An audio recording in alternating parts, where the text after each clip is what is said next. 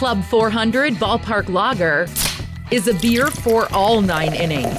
Take me out to the ball game. This crisp, easy drinking lager is perfect for a summer day amongst the bricks and ivy. Crafted at Crystal Lake Brewing, this beer is clean and refreshing with minimal bitterness so that you can celebrate a W in style. From Club 400, Cubs fans helping Cub fans. This baseball brew can be found at most places that sell beer in Northwest Illinois or from Crystal Lake Brewing. Beer master Ryan Clooney. Enjoy a beer or 6-pack today, and please remember to drink responsibly.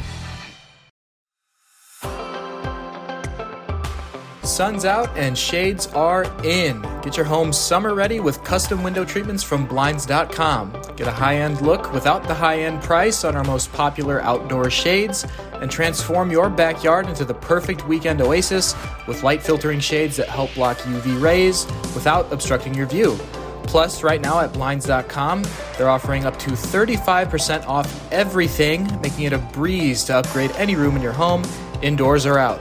With over 25 million blinds sold and 35,000 5-star reviews, there's a reason why Blinds.com is the #1 online retailer of custom window treatments in the world. Whether you do it yourself or have them handle the installation from the start to finish, Blinds.com makes ordering custom window treatments online easy with free shipping and 100% guaranteed perfect fit. Sunshine and barbecues are in the forecast. Upgrade your backyard to window treatments with Blinds.com today and enjoy your new view all summer long. Go to the link in our show notes to shop up to 35% off site-wide. That's the link in our show notes for up to 35% off site-wide. Rules and restrictions may apply.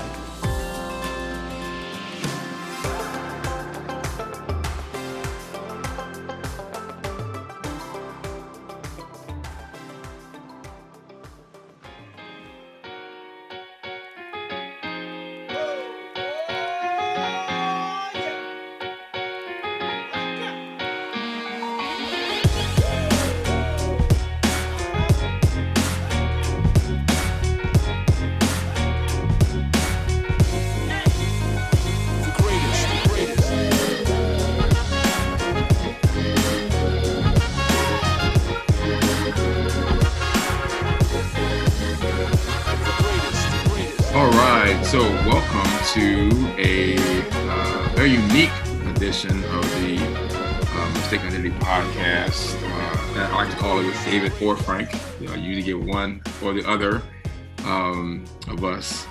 And whoa, what a very interesting couple of days it has been with the MLB trades and some other, actually, some good basketball news as well.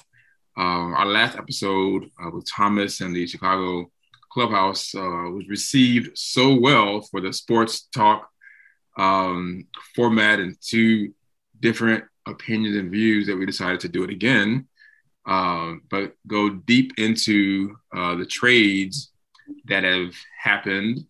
In addition to that, we invited some of our podcast membership holders to actually watch today. So they're going to be in the crowd and coming in and out throughout the day while we're recording. And maybe at the end of the time, we'll take some questions as they do on sports radio shows as well. So if this format works, maybe we'll continue that up. And I have some great guests with me today, hosting with me, Joe, who you know already. And then, of course, Thomas is here. So before I get to them, though, let me just go over some podcast news. There's a lot of it. We're growing every second of the day. And you're listening to this on the first podcast for August. So I want to give out some news real quick. So bear with me. The first thing I want to talk about, obviously, is Obvious Shirts. I got a chance to visit the secret location that is literally across from Wrigley Field that nobody has seen yet. They walk past it probably all the time. But I got to go in there as soon as I walked in. And so all the Obvious Shirts everywhere in different colors. I was just completely blown away by how fast Obvious Shirts has grown just this season alone, thanks to most of the Cubs who are not there anymore. But at least they left something for Obvious Shirts to get started with, and that was all the national attention. There was one shirt They're really, I was happy to pick up while I was there, and I'm showing it to our members there. And that was this Mistaken Identity podcast, obvious shirt. It was really, really cool to see that. And if you are a podcast membership holder, I have your shirts, by the way, and you can just email me as soon as you hear this, and we'll work on getting that to you. Obviously, it's not a Cubs-related shirt, so these shirts won't be passed out or even taken to Wrigley Field. But if you're a membership holder, you get first dibs on picking yours up starting today. The statues at Wrigley Field, there's several of them. Harry Carey, Ernie Banks, Billy Williams. The guys that made the statues are actually working on the Fergie Jenkins statue, and they are actually going to be on the show. We have booked them. So I'm looking forward to talking to them about what it is like to make those statues that are outside of Wrigley Field. Two guys actually make that. I did not know that, but two guys actually make those, and they're going to be joining us on the podcast. I want to show this. Let me bring up Joe and Thomas real quick, and I'm going to keep on my announcements. But I got this from Larry Bright, and I wanted you all to see this because this is pretty cool. But he sent me this box, right, of a baseball. He went down to Cooperstown, and then I got this. First of all, how you doing, Joe? Doing all right. I could be better, I guess. What's been happening? Yes, and how you doing, Thomas? I'm doing straight. Yeah, it's a bad day right now dealing with the trade deadline, but it'll get better. Yeah, so he gave me this. He went to Cooperstown. I'm going to show you all this ball real quick so you all can see this. But it came with this certificate of authenticity, and it says what number this ball is and how the ball it was retired and what have you. But when I opened it up, I was blown away to see this ball. It's called an Unforgettable, and it is this limited edition, numbered and signed Jackie Robinson. Wow. Baseball from the Baseball Hall of Fame that is truly unbelievable. Like I was like, whoa, you should never, ever, ever spend this much money on me. But I thought that was cool. What do you think about that? Isn't that cool? No, yeah, that's a really nice ball. That's such a huge piece of history in your hand right there. Oh, and then when I saw what number it was and everything, I'm like, oh my Lord, like, whoa, like, so thank you for that, Larry Bright. Wow. Real quick, some shows coming up in August for our podcast membership holders. There are a few. One of them, so as you all know, I'm a huge Jason Heyward fan, not for his stuff on the field, but his stuff outside of the field. And I'm excited to announce we have a pretty cool and amazing series featuring Jason Heyward coming up that I can't give you the title for yet because they're still working on the title. But I am so excited about it, and I'm so into it that I even gave a few grand of my own money to help get it together. So if you're a podcast membership holder, expect to see some cool Jason Heyward related series showing on the site pretty soon. As well as I'm going on a cruise with Jake. That's going to be a series, a travel vlog that you'll see on there. I'm going to St. Louis to Club 400 to see the Cardinals play what's left of the Cubs. So that whole travel series will be on there as well. And yes, a lot going on the podcast. But enough about that. Let's move on to why we're here today. And I'm going to let Joe lead the way. Go ahead, Joe. All right, yeah. Subtle flex there, by the way, Frank. A couple grand of my own money. All right. I know you're talking about Antoine being the guy with the big wallet, but all right, flex there. But yeah, I mean, that's from investing, stock market. You know, I love it. Oh, subtle plug for the YouTube show. I mean, it's all full circle, man. But yeah, I mean, I think collectively we're all in mourning. I think a lot of us have seen the writing on the wall, especially after May with how the Cubs played and what they were going to do around the trade deadline. But obviously that's why me and Thomas are here to kind of banter back and forth, maybe make a little light of the situation, knowing that it's going to be a long couple years here. But Tom, I know you were saying before we started the recording, the Cubs were probably the biggest players on the market, and I'd agree to a certain extent. And so I guess we're going to start there. I feel like I lost some friends, honestly, because obviously, like, we were there, and like they'll never take this ring away. But what's your take on on the returns on some of these guys? Because I definitely am biased in terms of feeling one way about a player in terms of what they got back for him. So I'm not sure how tuned in you are to what the prospects coming back for each player is, but what really stands out to you there as far as returns for the Cubs? I got you. I can break them down one by one. So when we first started with Anthony Rizzo, first we got back Alexander Vizcaíno. He's the 9th overall prospect in the Yankees organization, which was a pretty deep organization to begin with. And then we got an outfielder, Kevin Alcantara. He's really young, but he's really tall too. So we'll see how he does in our minor league system.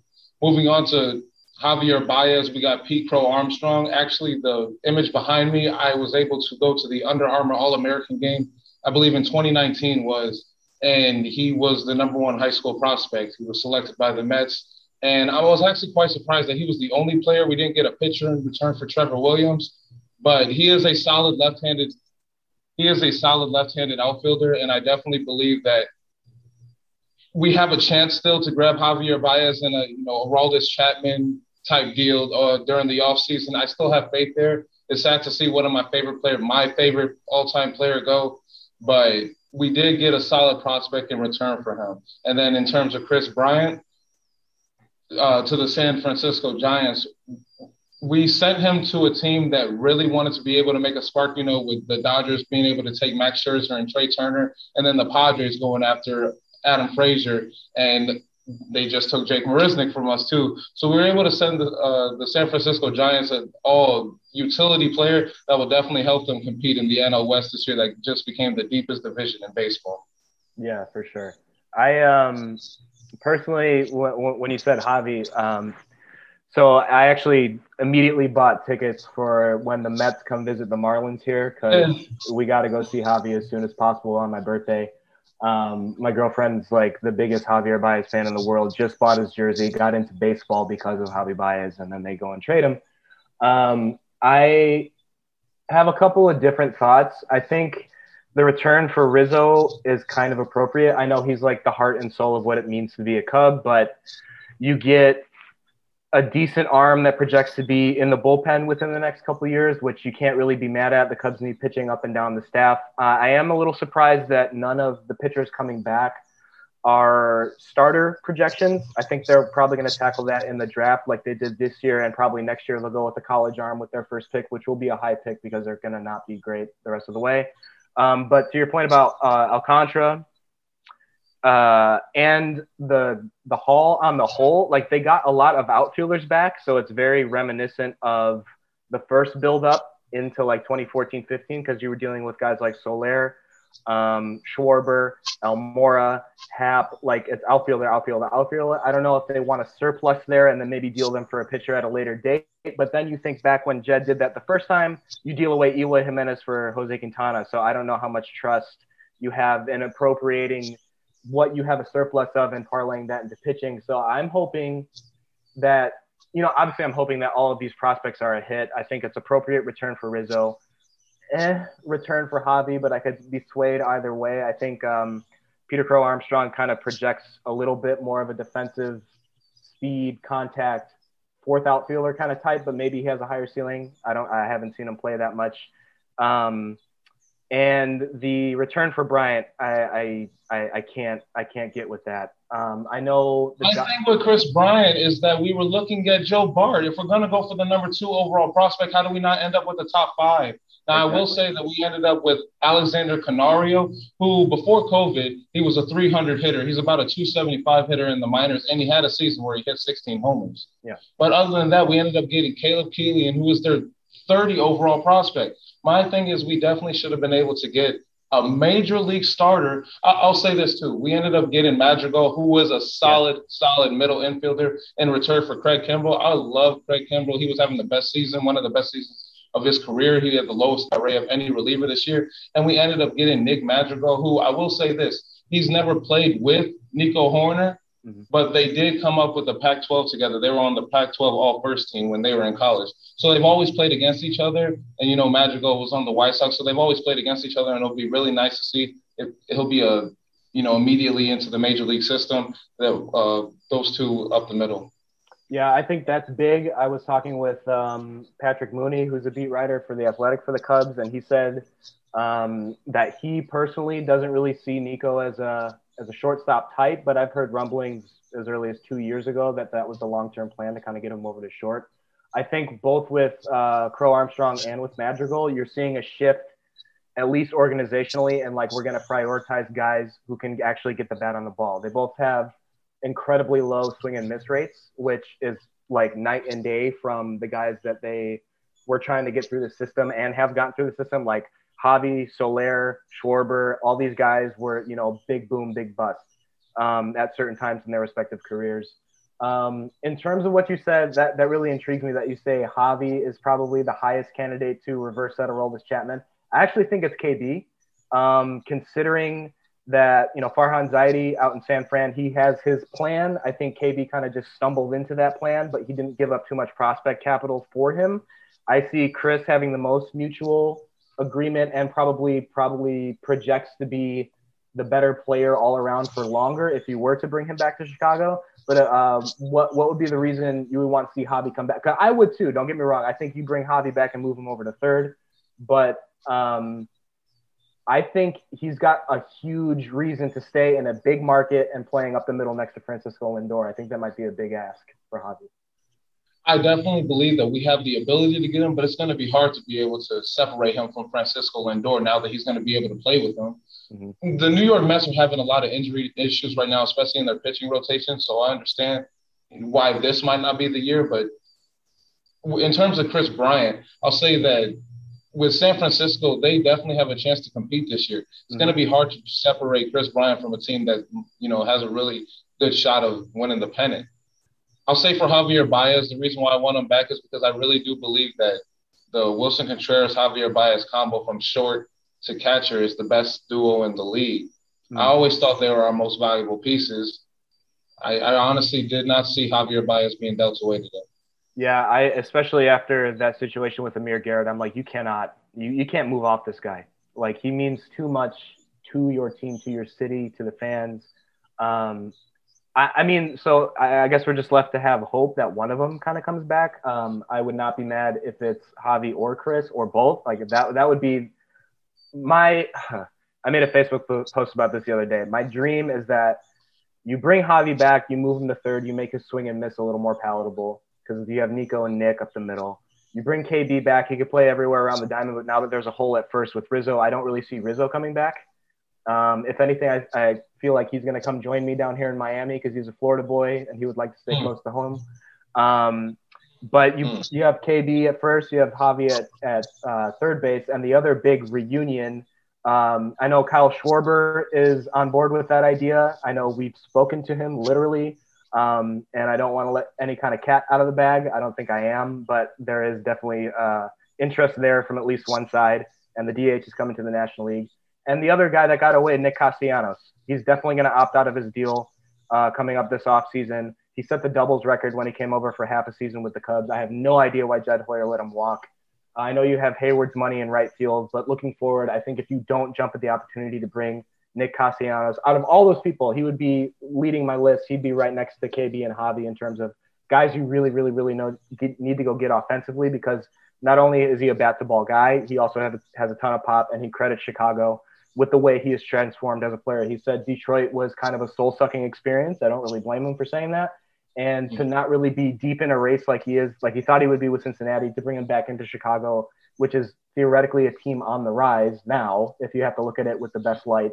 I think he would be all for joining a team like that. So I'm just really hoping that the Cubs actually open their checkbook. I mean, they've reset a lot of their payroll. They're going to be over $150 million beneath the competitive tax heading into arbitration next year. So the free agent class is loaded, and then it's up to them to spend the money. I just don't know if and when they will, Again, I'm not part of the front office, but one thing I will say about each trade, if I see what we got back in return for Rizzo, I would have liked to see what Boston offered, right? if the Marlins ended up trading Marte for Jesus Luzardo, we could have ended up giving them Chafin or Tepera, or ended up giving Kimbrel. If we were giving Kimbrel to the south side, why don't we try to get back Cease, who we shouldn't have gave them in the first place? With the Giants, I definitely believe that we should have looked at Bart. With the Mets, I don't believe that Pete Crow Armstrong is enough for Javier Baez and a pitcher, a starting pitcher. So there is a lot of, disparities with the plays even today, but we definitely reset our farm system, and we are a very, very young team. If you would have told me that our starting infield at the end of the season was going to be Wisdom, Horner, Bodie was going to be back in the mix, I wouldn't have believed you. Alcantara's coming in now, so I wouldn't have thought that we would have got rid of all three of the four core pieces. Yeah, I agree with you absolutely that Castellanos was a big reason for the downfall of the team, because Castellanos, again, is having a career year in Cincinnati. Yeah, He's still off of them. That guy's like my spirit animal. Like he'll scruff it up. Like he's like an outfield version of Javi almost. Like he's not gonna back down from anything. He's gonna say what's on his mind, and he's gonna go and rake. So I think, to your point, I was actually thinking that Joey Bart was, because that had been discussed for days. And for anyone who doesn't know, Joey Bart, catching prospect for the Giants, he had a cup of coffee in the majors for them, but he's bashing the ball in the minor leagues right now. That automatically made me like, oh no, they're shopping Wilson. If they're looking to bring in Joey Bart, then they're shopping Wilson, which I'm not in favor of. But from a position like this where you're trying to reload the farm system, you're kind of just accumulating talent and seeing what rises to the top. I would have been happy with Joey Bart. There was a report that it was Joey Bart and Lamont Wade Jr. for Chris Bryant, which that would have been fantastic. I would have taken that all day long. But that didn't turn out to be true. And to your point about, I think we could shift a little bit to the in-town swaps. I think Jed got, hosed a little bit by, getting back what he did from the Sox for Tepera. I think Tepera is having a peak year, and I think he can kind of parlay that into not only this year, but next year for a really, really, really, really, really good Sox bullpen now. I mean, all due respect to Bailey Horn, but I don't even know if he projects as a starter anymore. He's getting smacked in high A ball. And I do like the acquisition of Nick Madrigal, like we talked about already, but like you were saying, if not Cease, then kick the tires on Kopech, kick the tires on Crochet. I mean, these are high-level arms. These are high-velocity guys. These are future starters. I thought they were going to get Crochet for Kimbrel. That made sense to me. I did not think that they were going to end up getting who they got. Yeah. I'm not mad at Cody Hewer. I think he's a guy that you could plug into the bullpen immediately, and he could touch 100, and he's a high-leverage type arm in the future with a ton of team control ahead. I think one big picture item that a lot of people miss is from a front office standpoint, when you return prospects, you're looking for length in terms of team control, right? So when you come into a system and you haven't accrued enough service time, this was the whole grievance around Chris Bryant and why they brought him up as late as they did. The service time grievance came from, when do you start the player's major league clock? Because out from there, you have 4 years of team control and then 3 years of arbitration. So you essentially have 7 years of a player after you bring them up on the cheap. So when you're bringing back guys like that, you think about a Nick Madrigal who's only accumulated maybe a year of service time, then you have 6 extra years from now of Nick Madrigal. That's a big win. You try to see his value, what that would be over 6 years, and equate that to half a season of Kimbrel, and that's your lever scale there. But with Kopech, he's had so many injuries and times where he's moved out of the rotation and back into the minors that he doesn't have a lot of service time. And Crochet was drafted as recently as 2020, doesn't have a lot of service time. If you want to get a high caliber arm that you could eventually slot into the rotation, I think that's where you go immediately and then see if you can add a guy like Madrigal. I think maybe they're running into the mistake a little bit again of like, hey, let's build the offense first. Whereas you mentioned earlier, like with Luzardo going to Miami now, they have like 7 guys who could be aces, and they have the hard part done. Now they just need to build their offense over the next few years, and you can go and buy offense a little bit easier than you could buy pitching. The Cubs' mantra seems to be reversed yet again. Like they did that And I asked Jason McLeod about that the first time around. I'm like, are you just going to keep drafting dudes who could hit 30 home runs and then kind of just buy pitching? And they're like, yeah. And so I think they're going to just like run that idea back. And I wouldn't be surprised if they go a little bit more aggressively for starting pitching in the free agent market. I would love to see them be a player for Noah Syndergaard this offseason. But I can't be incredibly happy with the pitching. Like you said, with the pitching that came back, it's mostly pen guys and people who are really far away. So I don't know how happy I am with the pitching coming back. To me, I will honestly say this is a big opportunity for us in the free agency market.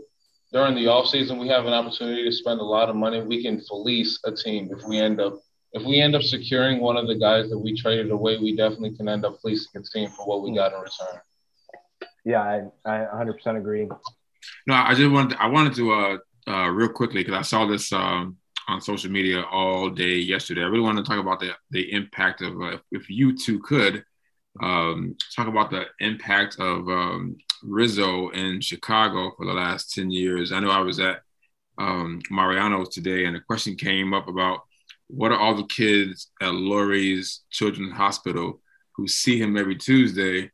What about them? How are they gonna, what happens next? So I'm just curious to know what you both think of Rizzo's impact on Chicago in general. We'll go with you first, Joe, and then.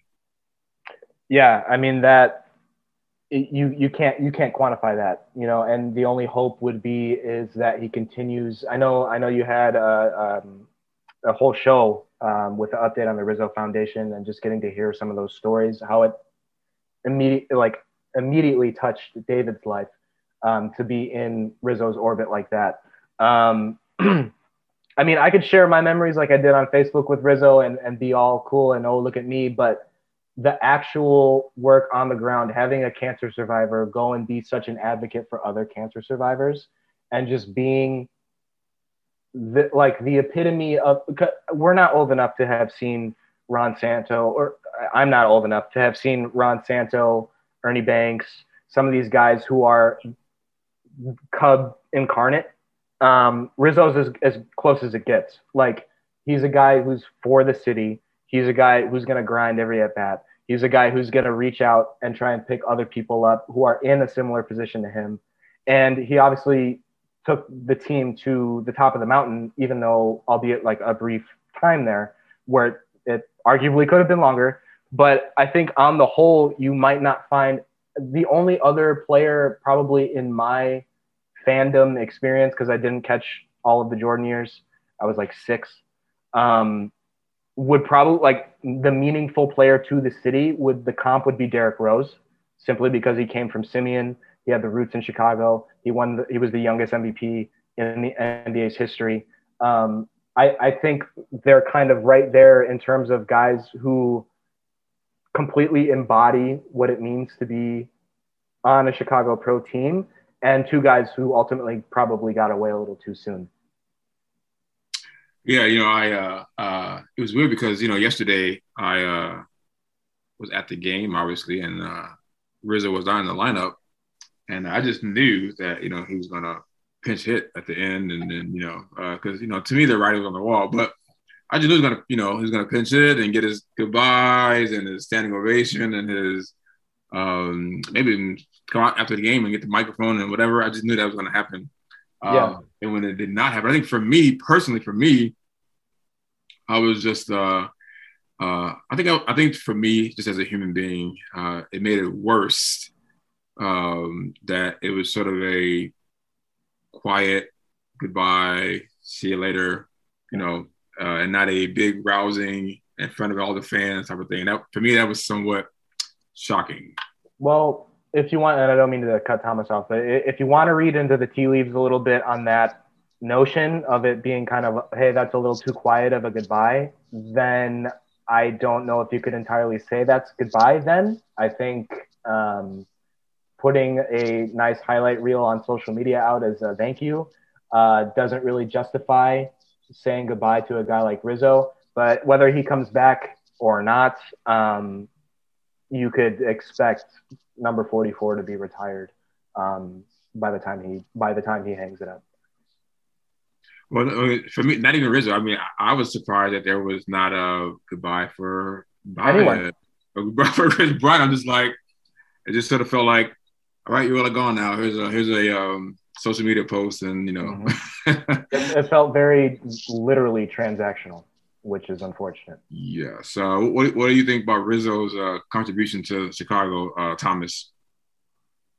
I believe that his heart will always be in Chicago. People will know him around here. He will never have to pay for another meal when he comes out here. And then he won't. He's been on a lot of teams throughout his career. He didn't grow up with the Chicago Cubs, but he defined the Chicago Cubs. And he was with us at our lowest, and he was definitely with us at our peak. Yeah, we have obviously everybody knows we have a connection with the Rizzo family. We raise money for them and the foundation. So we're going to be getting some stuff together to send out to him for those that want to say goodbye. Javier Baez. So, I think a lot of people, especially the women in Chicago, are hurt by that. What are your thoughts on Baez leaving, just personally, Joe? Man,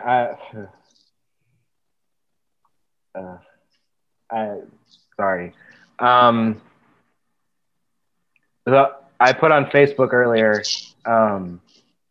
that I met him the first day he ever came to Wrigley Field.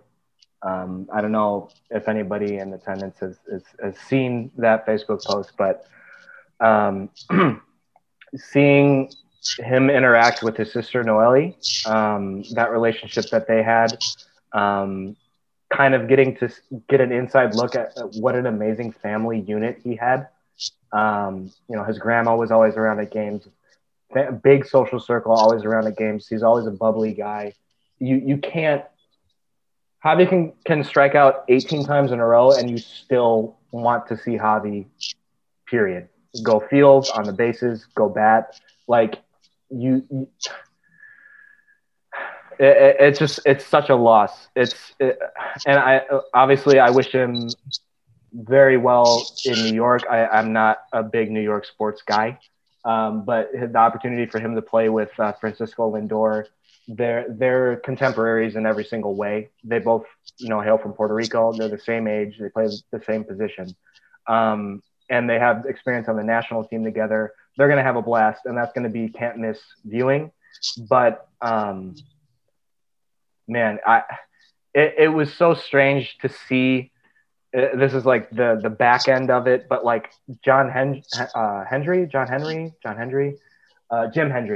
the former GM before Theo, actually picked Javi Baez. And the running joke was like, the front office can't develop talent, and we got Theo to develop talent.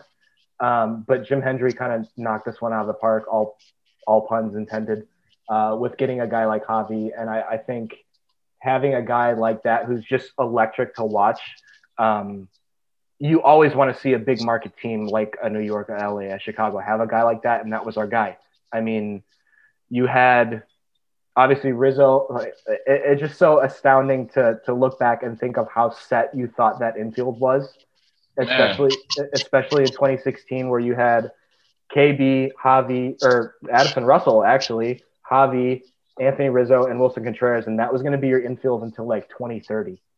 And even in the 2016 season, you had Zobrist, who started the All-Star game at second base. Right. Like Wilson Contreras is a rookie, and then Javier Baez is in year 2, hadn't even broke out as to an All-Star level yet. Yeah, that's such a like.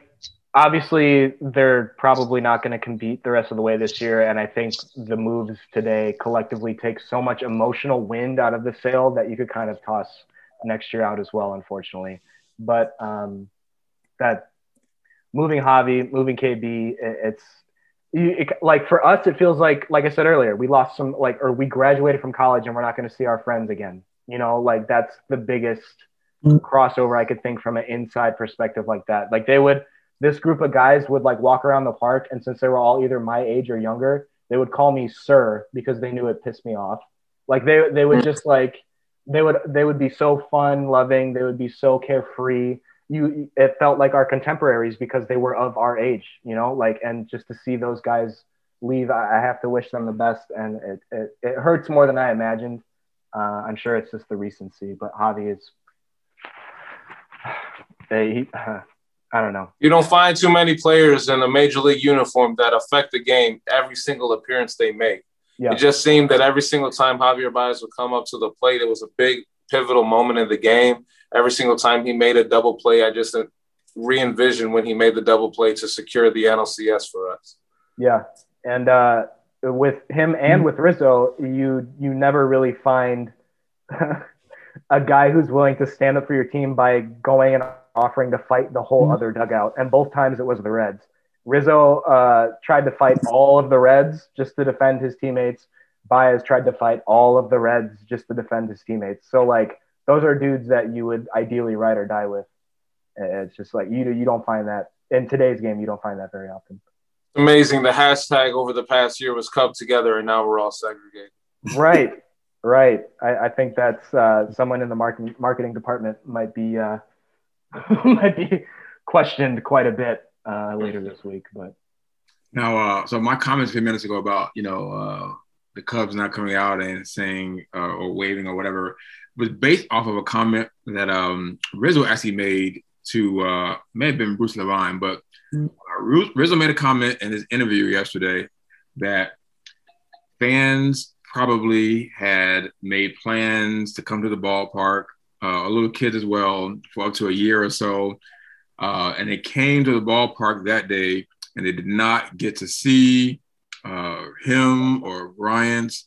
So when I heard Rizzo say that, it made me think that he wanted to play because, why else would he, say, there are fans all over who've been planning probably all year, little kids, to come out to the ballpark for this one day to come and see me and I didn't play.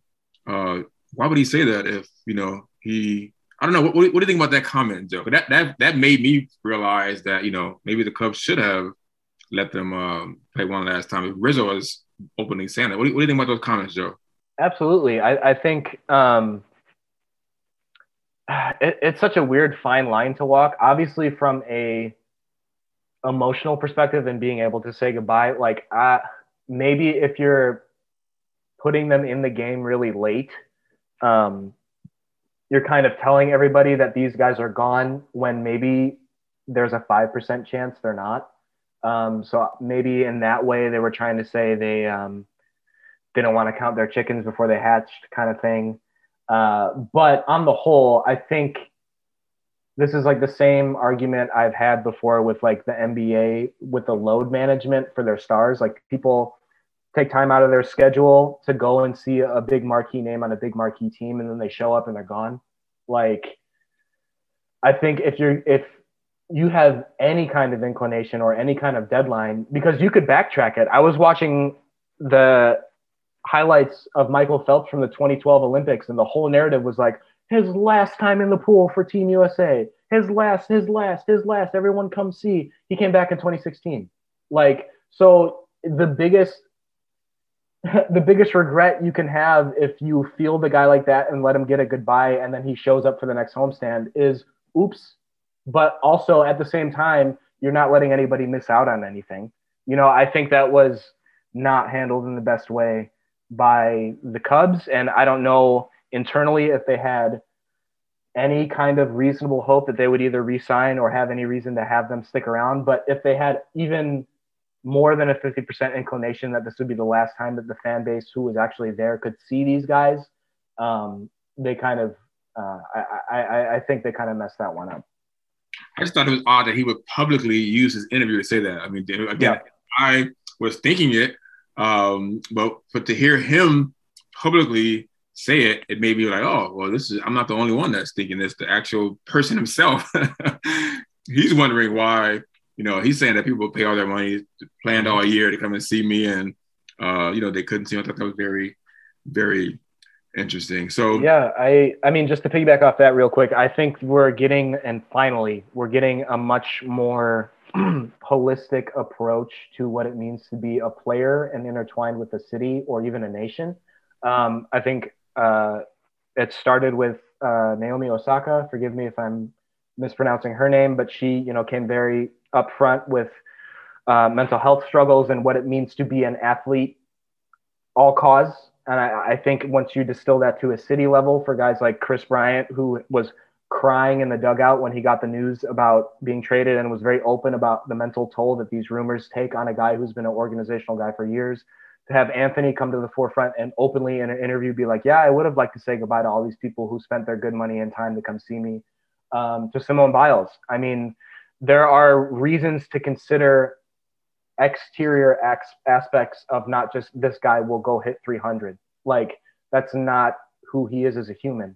And I think now that the players are being much more open and vocal about that, from the professional sports scene in the United States to international athletes, I think it's a very welcome change to now see guys who are willing to get into the weeds a little bit about how they actually feel about stuff in real time, instead of just giving the blasé, like, well, yeah, we went out there and gave it 110% and moving on the non-answer answers. You know, I think it's really refreshing to see that kind of shifting in the direction of, hey, let's hear how these players are actually coping with this, because they're humans too, you know? It's funny because my reaction, I was looking at Facebook all day today and all night last night. And, you would think that there was a death in the family, but Jordan texted me, hey, are you okay? And I'm like, what do you mean? What do you mean I'm okay? He goes, all of the trades. And I got to tell you, I learned during the pandemic how important money is in this country. And the pandemic, when it comes to like humanity and life, I've learned from the pandemic that money is supreme. At the end of the day, if a pandemic is not enough to slow down capitalism and money and whatever, surely sports, athletics, so I was just not, I didn't have a reaction that others did because the pandemic taught me that, money is supreme. I'm sorry, it just is.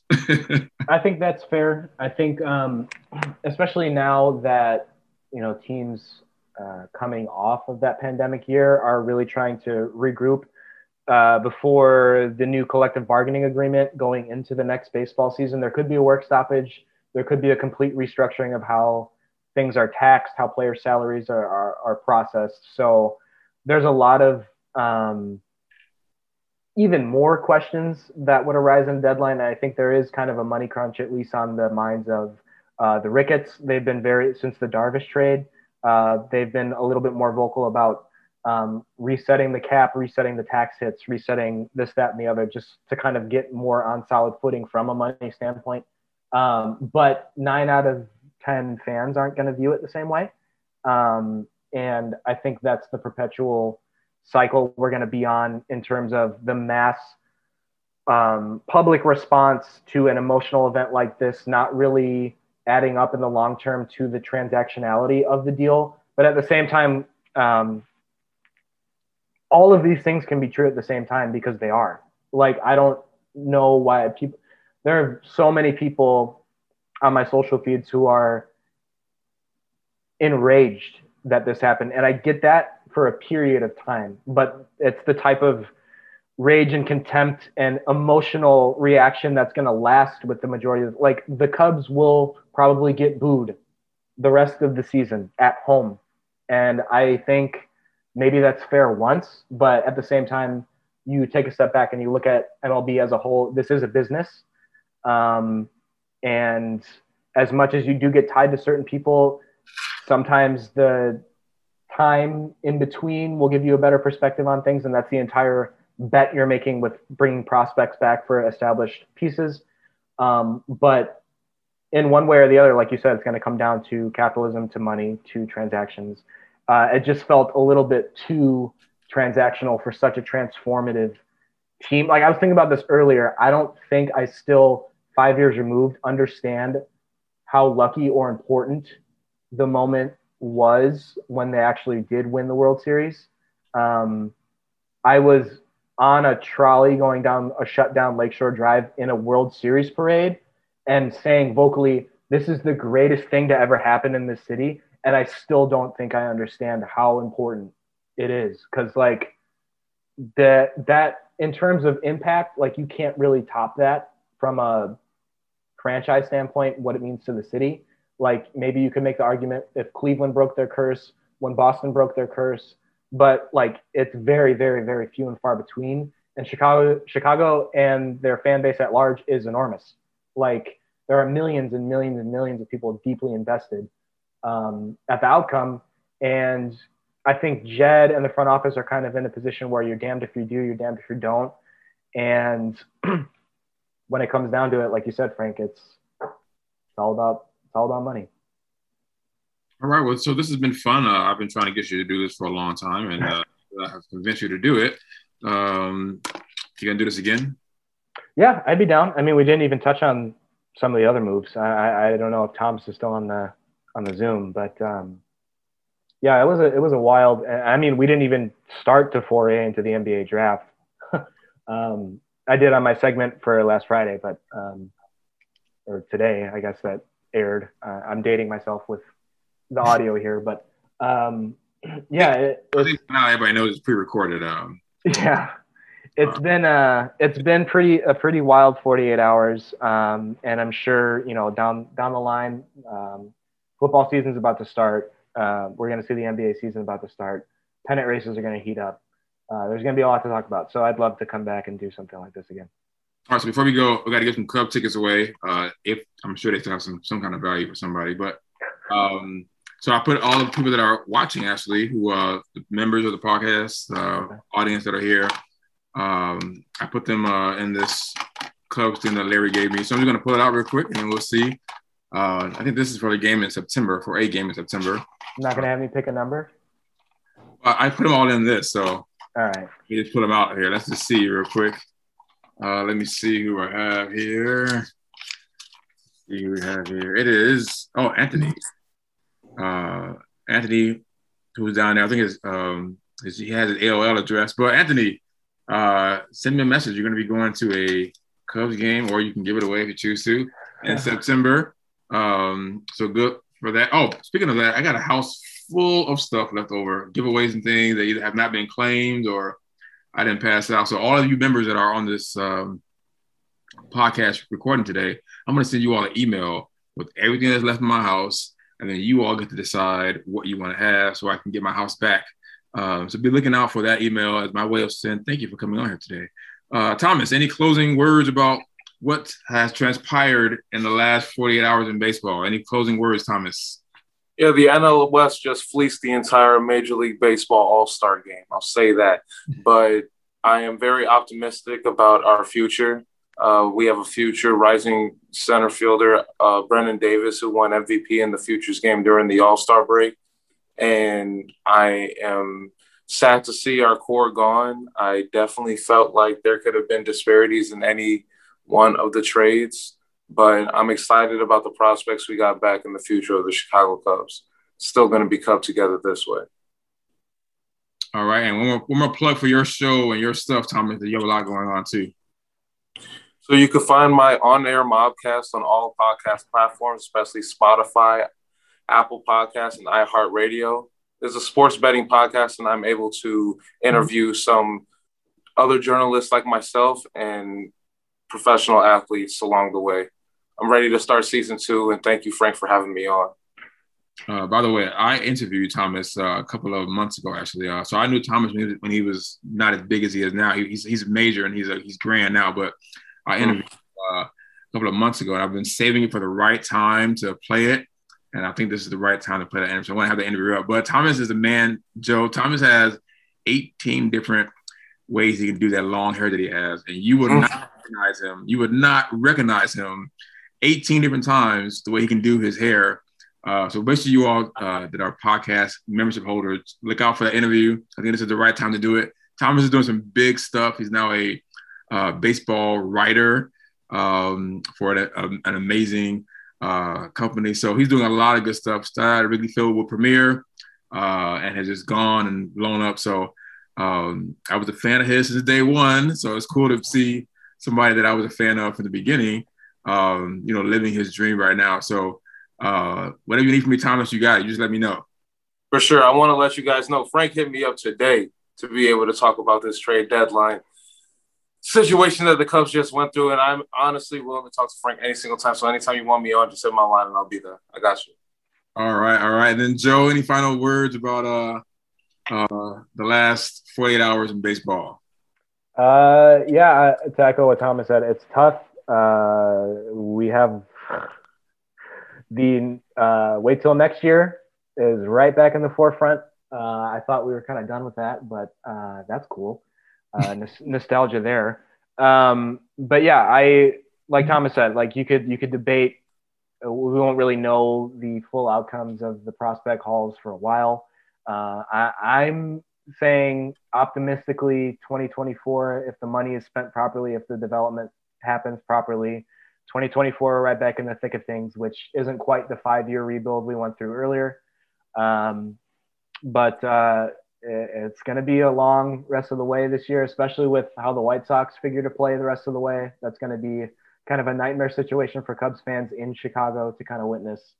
But yeah, this segment was great. I think we keep doing it. There's going to be more than enough to talk about coming up soon. So I don't have quite as much cool stuff on the horizon as Thomas, but always happy to contribute. Yes, and one thing I didn't mention, we have a surprise former Cub going to go to the podcast in the next couple of weeks, as well as a man that you may know, Thomas and Joe, John Vincent. You know that guy? Oh, yeah. I want to see how long he can hold another note, not the one he always holds. I'm going to challenge him on the podcast to see how long he can hold the note that I give him. So the longest free I was in attendance for was either 23 or 33 seconds. I timed it on my phone. So if he could beat that, it's a good day for John Vincent. All right. So all our podcast members that are watching, thank you all for coming today. And now you all got some free stuff that you're going to be getting. So thank you all very much. If you want to be a podcast member, matter of fact, I think I even asked Thomas to do a show for my podcast members to watch. So you might get to see more of him later on. I'm always begging Joe to do something. But check out, the new series with Jason Hayward coming up. Before I forget, I keep doing this all the time. As you know, you're the editor, Joe, so you feel free to edit this out if it's too long. But we have a new series coming out by a guy named Marco Garcia, who's a GSA, it's a security associate, and he saw the different many generations that work at Wrigley Field, and he thought it would be cool to do a series called The Playlist, which looks at what type of music the many generations of Wrigley Field, what they're listening to, from the ushers in the lower bowl to the security on the wall. So he's done a pretty cool series. I got to see the debut of it because I was on it. But it's a pretty cool series that he's doing. I know you like music, Joe. What do you think about, listening to the playlist of the different generations of people at Wrigley Field? You want to talk about a spectrum of music? You're going to go ask a guy like Brian down by I don't know if he's still working down by the Cubs tunnel there. You're going to get from the 50s all the way up to electronic, whatever.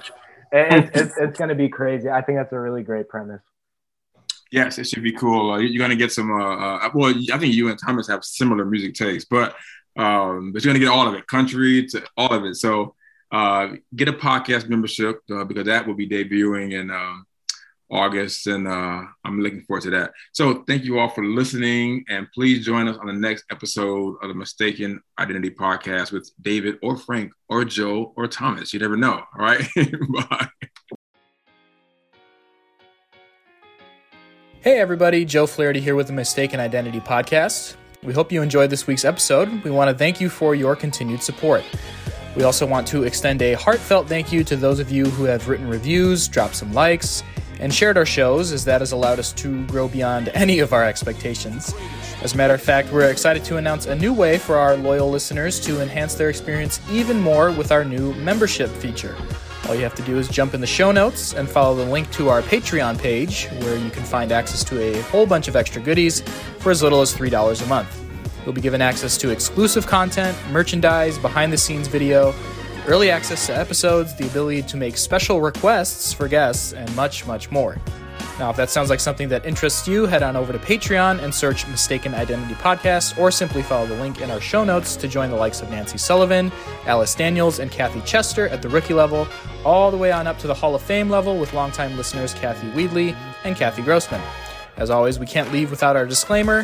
The views and opinions expressed in this podcast are solely our own, and we do not speak for or on behalf of the Chicago Cubs or any other organization.